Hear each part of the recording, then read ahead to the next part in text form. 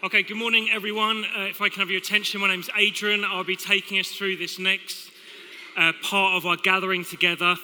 Particular welcome if this is your first time around us. We are about a couple of things, really. We really love God. That's why we love kind of gathering together, that sense of we're not alone in this, we're together in our sense of God.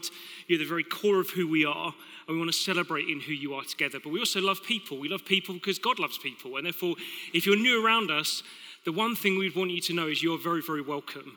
And if we can make any kind of sense of an ease of you feeling welcome into us, we'd love to help you feel more welcome. And if you'd like to catch up and hear a bit more about who we are and what we're about, if you come over to this corner at the very end of our meeting, you can then kind of discover something more about how you can get connected into us as a community and hopefully how we can serve you as an individual, as a community as well. But having said that, I just also want to say it's good to be back. I've actually been ill for the last 2 Sundays. Poor old me. I expected a little bit more than that, to be honest. There's suffering with the flu, but it is really good to be back today. And this morning I want to kind of carry on where we've been going over the last couple of weeks in terms of this series that we're in the letter into the church in Colossae entitled Colossians, where we've entitled our series, Jesus Changes Everything Full Stop. As what we're discovering week on week is that Jesus does change everything full stop. You don't need to add to him. You don't need to expect less than anything from him, that he is able to change everything for us as well as the whole of the cosmos. And today, if you like, I want us to zoom in on how Jesus changes everything for us as individuals. And I want to just briefly look at the lyrics of the Last But One song we sang, as it's going to help shape something of where we're going to be heading this morning. And I wasn't planning to do this, but when we sang it, I thought, man, that is exactly where we're landing. But we sang these words: God of salvation, you chased down my heart through all of my failure and pride. On a hill you created, the light of the world, abandoned in darkness to die. And as you speak, 100 billion failures disappear. Where you lost your life, so I could find it here. If you left the grave behind you, so will I. And what I want us to see this morning is this is the life that we are invited to enjoy and to seek to understand. This is a life of what it looks like to say, Jesus, you're at the very center of my life. And therefore, as at the very center of my life, you therefore invite me into the wholeness of the life that you get to offer. A life that allows me to live free from all of my shame, free from all of the things that both I've done, but also those things that have been done to me. A life that allows me to know that actually what used to be me is now dead and buried. And therefore get to live in this life that is all about who Jesus is and how good he is for me. And that's what we're going to discover in this next bit of Colossians. And so if you've got a Bible, we're going to turn quickly to Colossians chapter 3. If you haven't, it'll appear on the screens. And through it, I'm hoping we're going to discover something more of what it means to live a life that is centered on Jesus. And maybe this morning you've come and you say, well, I'm trying to figure this stuff out. Well, hopefully this starts to paint a bit more of a picture of what it looks like to have a life centered on Jesus' life, death, and resurrection. But maybe for many of us in this room, we've said, no, we've said that Jesus is at the very center. Jesus is the very Lord of our lives. And my hope is this begins as an encouragement of, well, then how does this change everything for us? So Paul writes this: since then you have been raised with Christ. Set your hearts on things above, where Christ is, seated at the right hand of God. Set your minds on things above, not on earthly things, for you died, and your life is now hidden with Christ in God. When Christ, who is your life, appears, then you will also appear with him in glory. Put to death, therefore, whatever belongs to your earthly nature: sexual immorality, impurity, lust, evil desires, and greed, which is idolatry. Because of these, the wrath of God is coming. You used to walk in these ways in the life you once lived, but now you must also rid yourselves of all such things as these: anger, rage, malice, slander, and filthy language from your lips. Do not lie to each other, since you've taken off your old self with its practices and have put on the new self, which is being renewed in knowledge in the image of its creator. Paul wants us to understand something. He wants to understand that when we put our faith and trust in Jesus' life, death, and resurrection, we gain a new life. We say goodbye to an old life with us at the center, and we say hello to a new life with Jesus at the center. And they are fundamentally different. And in it, what he wants us to understand is that that life that Jesus then gives us does change everything for us as individuals. And we therefore need to ensure that we're living in light of that new life. And through this, I want us to actually see that there is a way that Paul is encouraging us to live. But with it, we can tend to focus immediately onto verse 5 and beyond. And say, okay, what we're going to look at then is sin and dying to it. We knew that was ultimately what it's going to all be about. We can talk about God's love, but ultimately, we know it's going to be about what you shouldn't be doing. However, I want us to see this morning that Paul will get to talk about dying and saying goodbye to an old life. But to understand the full extent of why we do that, we need to firstly understand the life that we're invited to enjoy, investigate, the adventure we're called to of this amazing life in Jesus. And therefore this morning I want to call today's talk To Live and Let Die. Dun, dun. If nothing else, you remember that. So live and let die. You see, I believe that in this passage is actually what the marks of a disciple are. The life of a disciple, someone who said that I want to center my life on Jesus, are actually given through this passage. And like for each of us who are seeking to say, yeah, we want Jesus to be at the center, this is a way that is given for us to then seek to enjoy that life daily. Of how we can say, actually, this isn't just something I'm going to live remembering on a Sunday, occasionally if I get to a small group, and at other points I'm trying to find a way to read the Bible, remember Jesus is there, but it just feels like there's this flood of distractions that just come on. There's work pressures, there's family situations that I'm dealing with, there's the want for kind of life to be a bit easier, or there's the pain that I'm living with. There's all of those things that come around us. And what I want us to say is even within that, there's an invitation daily to live and enjoy this life that Jesus has afforded us. And what we're going to discover is that a life that is about living and a life that is about dying. But firstly, I want to look at a life that is about living. So what we find is in verse 1 to 4, Paul starts in this way. He says, since then you have been raised with Christ. Let's pause there for a moment.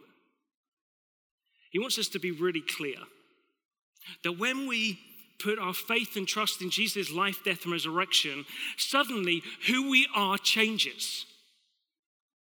We're no longer someone who is defined by ourselves at the center and all of the things that went on in our life. Suddenly we're changed and we're now defined with Jesus at the center.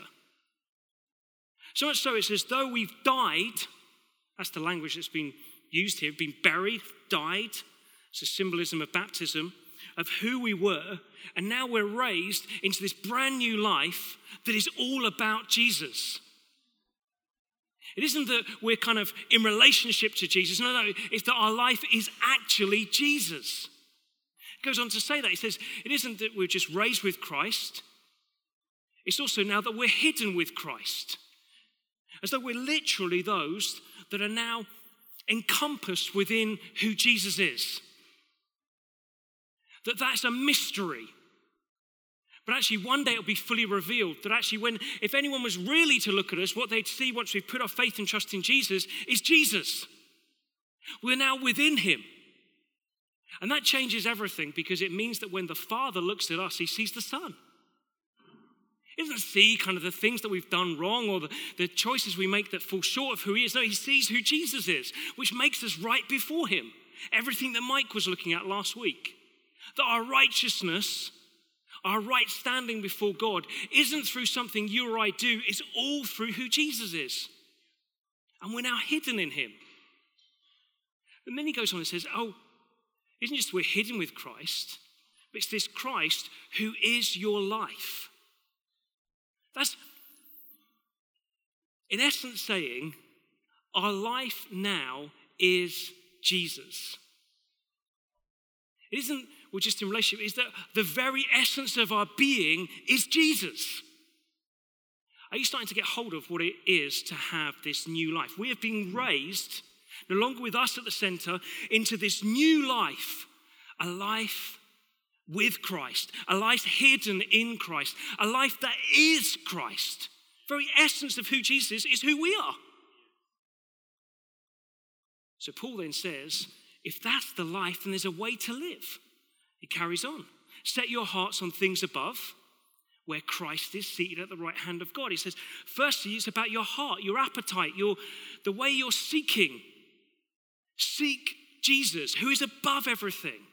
And that's seated at the right hand of God. It's like a reference to Psalm 110, where it's referring to Jesus being put in charge of everything.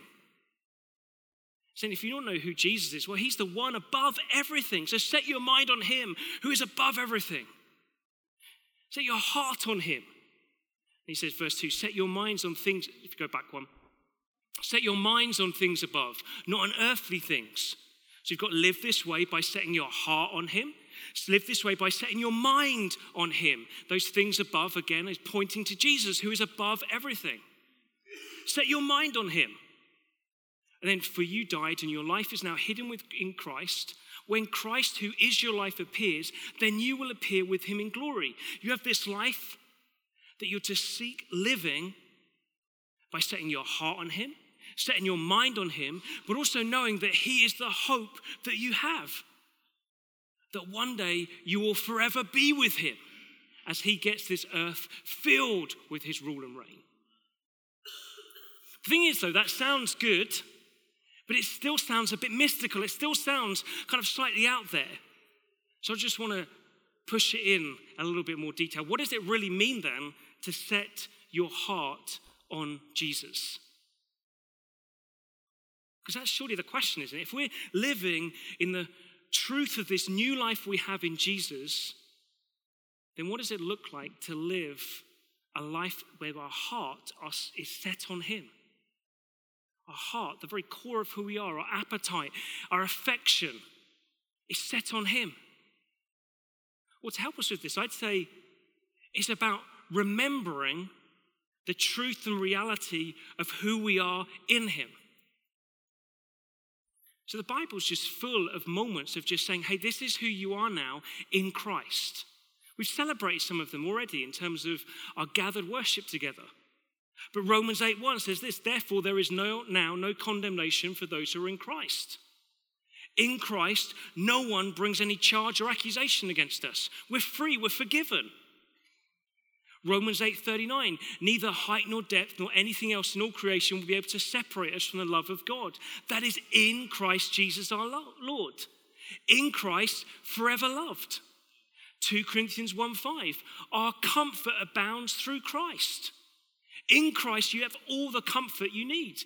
2 Corinthians 1:20, for no matter how many promises God has made, they are yes in Christ. 2 Corinthians 5:17, therefore, if anyone is in Christ, they're a new creation. The new creation has come, the old is gone, the new is here. This isn't like a pipe dream. This is a reality.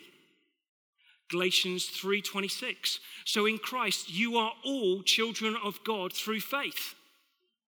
Galatians 5:1, it is for freedom that Christ has set us free. Ephesians 1:5, blessed us in the heavenly realms with every spiritual blessing in Christ. Ephesians 2:10, for we are God's handiwork created in Christ Jesus to do good works, which God prepared in advance for us to do. Now, is that like a random list of verses that I'm putting there just to make myself feel good this morning? No. It's a purposeful list of verses that are there that if you've got a phone, I'd encourage you, take a photo of it. If you haven't, we'll get it online this week. Why? Because this is what it looks like to set your heart on Christ. That we have this amazing new life that we've got to live in. This life that is with Christ, hidden in Christ. But the reality is, are we living in it? See, what this means for me is daily I wake up and the first thought that's going through my mind is, Father, I thank you that I can call you Father. That's my discipline at the moment. Father, I thank you I can call you Father. Why? Because you see me in Christ. As you love your son, Jesus, you love me. And then what I do is I spend a bit more time with God. I don't just literally get up, and I'm not a great morning person, but I am trying to do this discipline. Father, I thank you that you're my Father. Then I have some coffee, nice to my family, and then I get a bit more time set aside with God. And in that time, it isn't a shopping list time. It isn't, God, would you do this, this, and this? No, in that time, I'm coming and putting my heart towards Jesus. Jesus, I want you to fill everything of who I am. And therefore I come, and it may not be these lists, but I'm going to do that this week, but I'll be looking and reminding myself of these truths, saying, this is who I am because of you, Jesus. And then having done that for a period of time, I don't then think, well, get on with the day. No, throughout my day, I pause, center. And in that centering, remembering, this is who I am. My heart is now given to you, Jesus. This is what determines everything that's going to go on.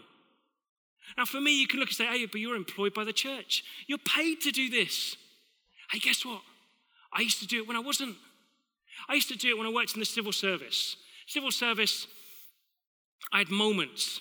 My moments were these: going to get files, making cups of tea for others, and going to the toilet. In those 3 moments were moments within my day that I take time out to remember, oh, this is who I am. My heart is set on you, Jesus. I'd be encouraging us, we need to live in this life, and the first way we do it is by setting our heart on Jesus. Our affection, our appetite on him, by remembering who we are because of him. Then Paul goes on and say, well, it's also about setting your mind on things above. That things above isn't just like some lofty thing. It's saying, actually, again, that things above is Jesus. The one who is above all, is in all. He's the one we fix our minds on. Now that you could be thinking, well, isn't that the same as our hearts? No, this is about our thinking, how we're going to decide to live. We've got a heart that we're saying, actually, everything about me, I want it to be governed by who you are, Jesus. And now I'm going to cause my mind to be like you, Jesus. And that setting our mind on things above is setting our mind on who Jesus is in his rule and reign over everything. Now the thing is, we're going to think, well, this is a bit mystical again. How do we get to see that? Well, we get to see it by looking at Scripture. So if you look at the end of the Bible, Revelation 21:22, it paints a very, very vivid picture of what it looks like when Jesus' rule and reign is through and in everything. And in short, what you discover is everything is good. Everything is filled with his love. Everything is filled with his light. Everything is filled with his righteousness. As we get to look at that, and I'd be encouraging you, saying, actually, as well as those moments of saying, how is my heart surrounded, engulfed by who Jesus is and how he defines me? It's then saying, how is my mind being defined daily by what it looks like for his rule and reign to saturate everything? Because as I see that, I begin to understand it for myself, of this new life that I have. But it isn't just that we look at the end picture. It's also 1 Corinthians 2:16 says this, but we have the mind of Christ. Like, that is perplexing. That Jesus, who is God, who we are now raised up into, we're told we now share his mind. In other words, he's not hiding anything of himself towards us. He's allowing us to know fully who he is. The question is, do we want to know? If I'm honest, sometimes I don't. I don't want to know what Jesus thinks about some of the things I'm doing. I don't want to know what Jesus thinks about some of the things I'm thinking of doing. Because if I'm brutally honest, I know the answer. Jesus says, no, I want to share the fullness of who I am with you. I want you to know me. There is an invitation for each and every one of us to know the mind of Christ, to know what Jesus thinks about how we're living, to know what Jesus thinks about how he wants us to live, to know what Jesus thinks about how he wants us to live towards others. Jesus wants to share that with you and with me. This isn't a hidden kind of truth that's to be hidden behind some curtain where only one person a year gets to go behind and try and grapple with it. No, this is to be known by anyone who's put their faith and trust in Jesus. This is part of the life that we get to live in, one where we get to know the mind of Christ.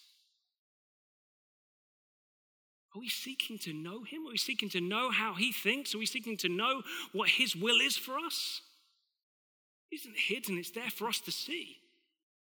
It's there for us to see, both in respect to the truth of the Bible, but also by the Spirit. That knowing Jesus is both knowing the truth of who he is as the raised Lord, but also that knowing that he's come and brought his Spirit in us in order that we'd know and see more of him, but also we'd have the power to live in the life that he has for us.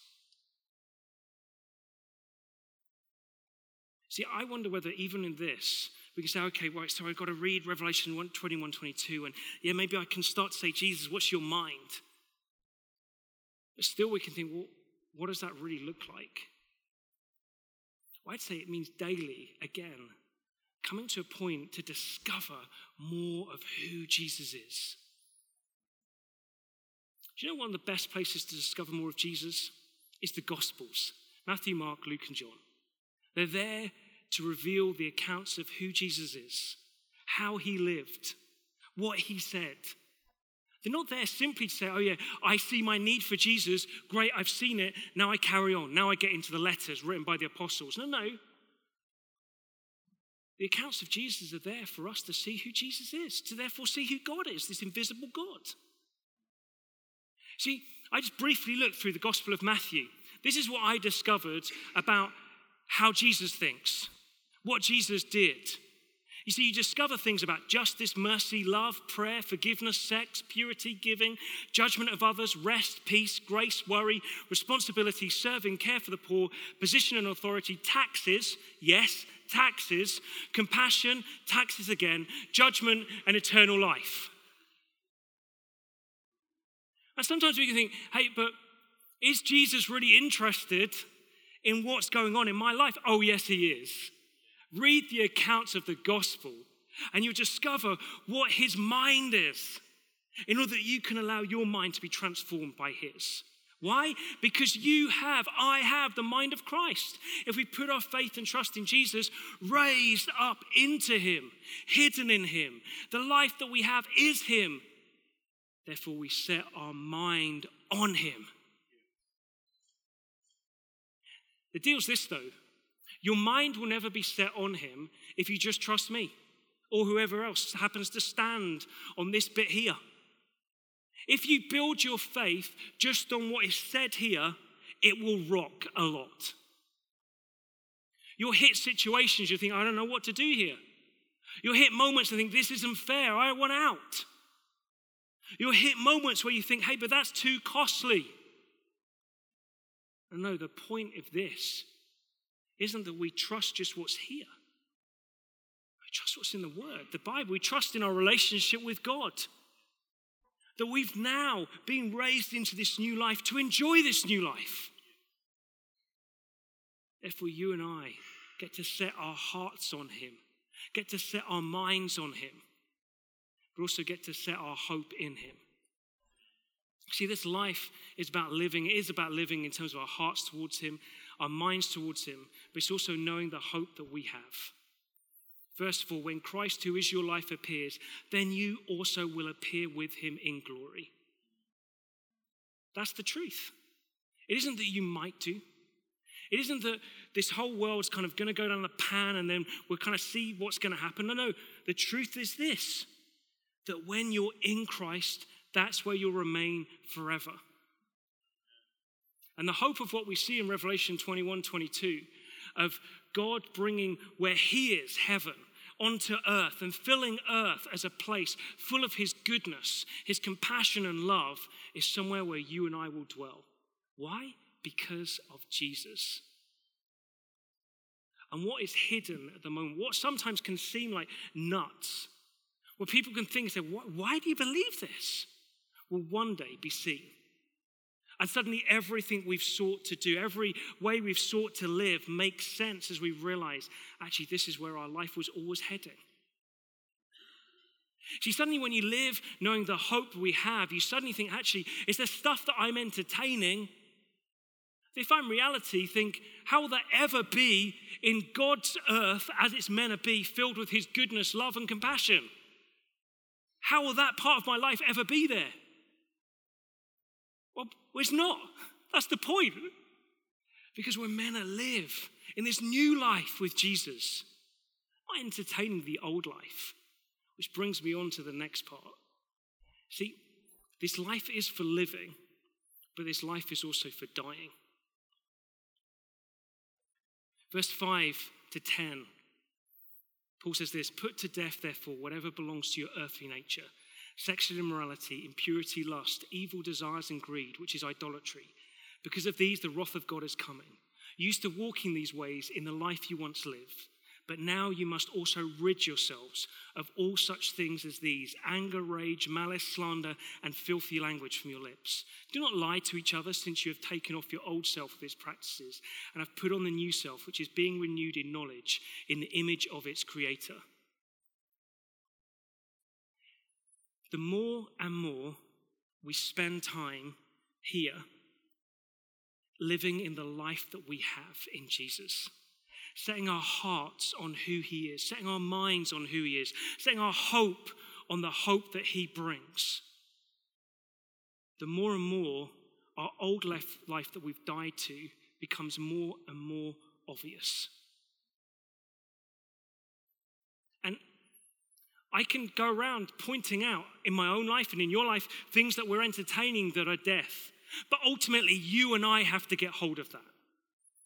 You and I have to get hold of the fact, actually, that is an old life. And the only thing that ever brings is death. That's that wrath that's been spoken of, is that it always leads to death. Stuff of the old life that's meant to be dead and buried always leads to death. Yet why does Paul talk about this? Hey, surely it's we've got this new life. Because Paul's a realist. He understands that we still live digging up the old life. We can still sometimes lose sight of the new life and think, hey, there's a guy I listen to, Chris Valentine, who kind of talks about this. He says there's this point where it just seems like many believers just go back to the grave of their old life and dig it up and just kick the bones around. And I think so often we think that's the best it's going to be. We satisfy ourselves with the bones of our old life, or maybe even the drags of the clothing that's decomposing in the grave. We think, oh yeah, but it felt good. So we put it on. Dig it up, put it on. Maybe it's not that. Maybe it's that we know we've got this new life, but there's still something of that old life. It is dead and buried, but it still seems to cling. Because we've got this journey, the end, that we are being renewed in the knowledge, in the image of its creation. We are this new life in Christ. Oh yeah, but we're being made into it. We've got to discover more of it. The reality is that Adrian Hurst, age 14, comes into this knowledge. That's me, so I'm going to talk in third person, slightly weird, do it occasionally. Adrian Hurst, age 14, comes into the knowledge of who Jesus is, the peace he has to offer. And I say, actually, I want in. At that point, I changed location, old life, dead and buried, new life, got to enjoy.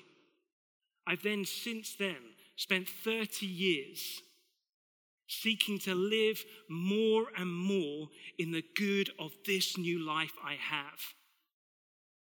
And the thing I found is that old life. Sometimes I go back and I dig bits up and I think, oh, but that kind of is an easy option. That easily satisfied. Sometimes it isn't that. It's just I find there's bits of me that are wrong thinking or wrong ways of behaving that are just there still. And Paul doesn't give an exhaustive list here of saying, hey, this is it. This is what to put the spotlight on in terms of the old life. Do you see it in yourself? Do you see it in others? Don't we love showing it in others? I love it. I love pointing out other people's way of their old life. I don't really like pointing out in myself. Why? Because it's more costly for me to change than to tell someone else to.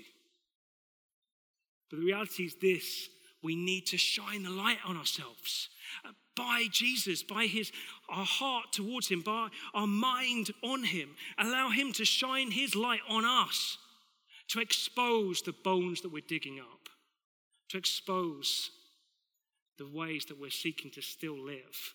And so he doesn't give an exhaustive list, but he talks about sexual immorality. In other words, sex outside of marriage, impurity, lust, evil desires, anything that's with that intent of self, that this is just going to gain for me, of greed, which ultimately, Paul says, it's just about putting something as God rather than God. You're seeking to love something more than how you're seeking to love God. Then interesting, we can see those and think, oh yeah, they're the big hitters. Sexual immorality, out of the park. Then Paul goes on and says, hey, anger, rage, malice, slander, and filthy language from your lips. Oh, and lies. All of that, old life. And if you're entertaining that, if I am entertaining that, or the other ones that aren't listed here, actually what I'm settling for is death. Oh, but no one sees me of what I'm looking on my screen. Jesus does. Why? Are you hidden with him? Your life is his. Where you go, he's with you. Oh yeah, but no one knows what I fiddled on that form. Oh, he does. Yeah, but what if that person upset me? Surely it was okay then to kind of say, hey, who do they think they are? And tell everyone else about what they did.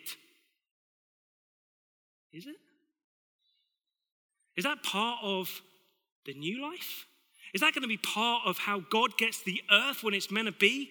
Filled with his goodness and love and compassion? Or is that like the life that was buried? Is that a life of death? Is that a life of bones that we just need to leave buried? See, life is for living, but it's also for dying. See, I know for me what it means to be dying at the moment. So reality at this point in my life is this. For me to die is an old bone that I buried many years ago. An old bone of fear of what others thought. And suddenly it's kind of come back up. And I've found myself holding it, thinking, I wonder what they think. Is this going to be all right? And what I felt God keeps speaking to me about is, hey, it's not about what others think, it's about what I think. And I say, you've got nothing to prove, right? Because there's no condemnation. Is that because I've got some secret sin I'm not telling everyone? No, it's not that. It's just literally this. I'm taking up this old bone and somehow tossing it around thinking, oh yeah, maybe my life should be worried about what other people think. That's nuts, isn't it? Jesus, for freedom, he came and died so I would be free. Why am I handling this bone? Well, because sometimes it's there and it feels powerful, but it isn't. Because the new life is with Jesus, and he has power over everything. And therefore, my ability to let go of that bone isn't down to me, it's down to who he is. And the more I get my eyes on him, my heart on him, my mind on him, the more I realize the power that is in me, that raised Jesus Christ from the dead, now allows me to say, drop the bone. See, in terms of dying, I'd say it means three things. It means, firstly, we have to recognize What's the old life that we're allowing to cling to us? I know what it is for me. What is it for you? What's the bone that you're playing with? Thinking it defines you. It's just a bone. Recognize it. And I tell you what, your thing isn't worse than mine, and mine thing isn't worse than yours. They're actually exactly the same. They're causing us to fall short and live short of the life that Jesus has got for us. So recognize. The second thing is we repent. Repent isn't some kind of word that's kind of used as a religious word. No, repent means actually I'm going to go from this way and 180 turn around and say, no, I'm going to go this way. And then it's saying, God, I'm sorry. So for me, I'm saying, God, I'm sorry where I picked up that bone. And God, I say I choose not to hold it anymore. Buried. And I turn and walk into the life that you have for me. Which then brings me in that new life is I then have to renew. Isn't I just leave myself in some void? Old life, old bone gone, buried. No, I've got to actively do something. I've got to get back into what? The life that I'm going to be living. I renew myself by what? Setting my heart more and more on who I am in Jesus. Setting my mind more and more on his way of thinking. Setting my whole person more and more on the hope that I have in him. And that allows me to start to renew. And then the other thing I do is I think, hey man, I'm not made to be in isolation. I'm made for a community. So what do? I then say, hey, would you help me to others walking this? Man, I've just done that with all of you here. I'll do the same this afternoon. So what does that mean? It means that all of you are going to come and ask me every so often, how are you doing picking up the bone? And I'm going to have to be honest then, aren't I? Remember, don't lie. So I'm going to be honest, have I picked it up? And you know the truth is, sometimes I might go back to have a sniff. And in those moments, what we do is we don't beat each other up and say, what are you doing, Adrian? They say, come on, Adrian, you know this isn't good. It only leads to death. Go back to life. And what a bunch of people to be part of, to know that we've got each other's backs, to know that actually we're going to push one another on, to enjoy more and more of this life we have as we're raised with Christ.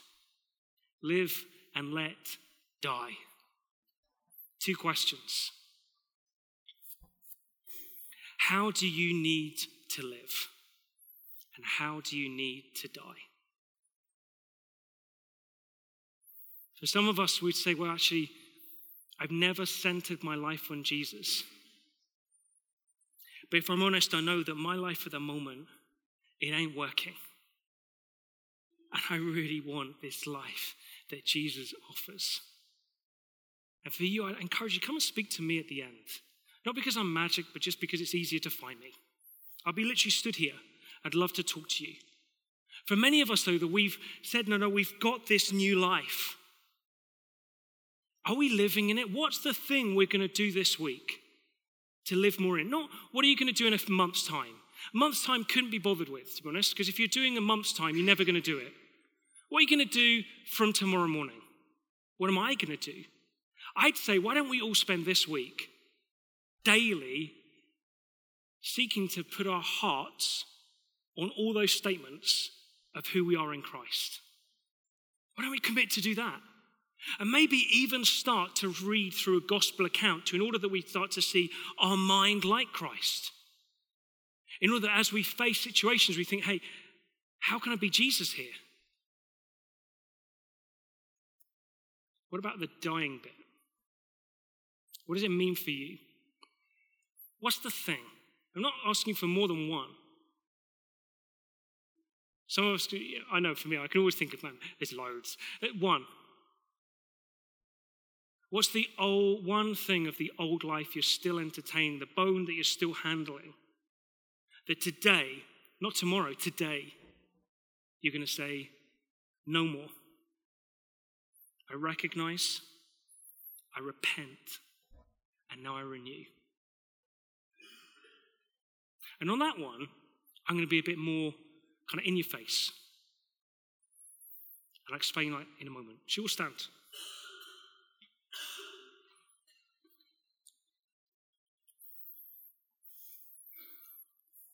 Just while we're stood, why don't we just close our eyes? Just want to give us literally 60 seconds. In that 60 seconds, I want us to consider, what does it mean for me to be living? And then what does it mean for me to be dying? And in terms of the dying part, I just know for some here, we just know that we've settled for something that is far less than the life that we've got. And as we've begun to see more and more of the life, we've realized, actually, I just want it done. I'm not going to hold the bone. I'm not going to dig up that thing anymore. And for us, in a moment, I'm just going to give us a moment. I'll say, if you want to respond with everyone's eyes closed, I want you to put your hand up. And as you're putting your hand up is a way of saying, actually, Jesus, that's it. I'm done with that. And at the end, I'm then going to encourage you to come forward to be prayed for in order that you know you're not alone, in order that you know God's forgiveness and God's power. And it isn't because I want you to be exposed. It's rather because I want you to be free. And we're not to worry about what other people think of us. Because actually all they're going to think is, that's amazing. That person's seeking to live more in the life that they have. There you go. A few moments of silence.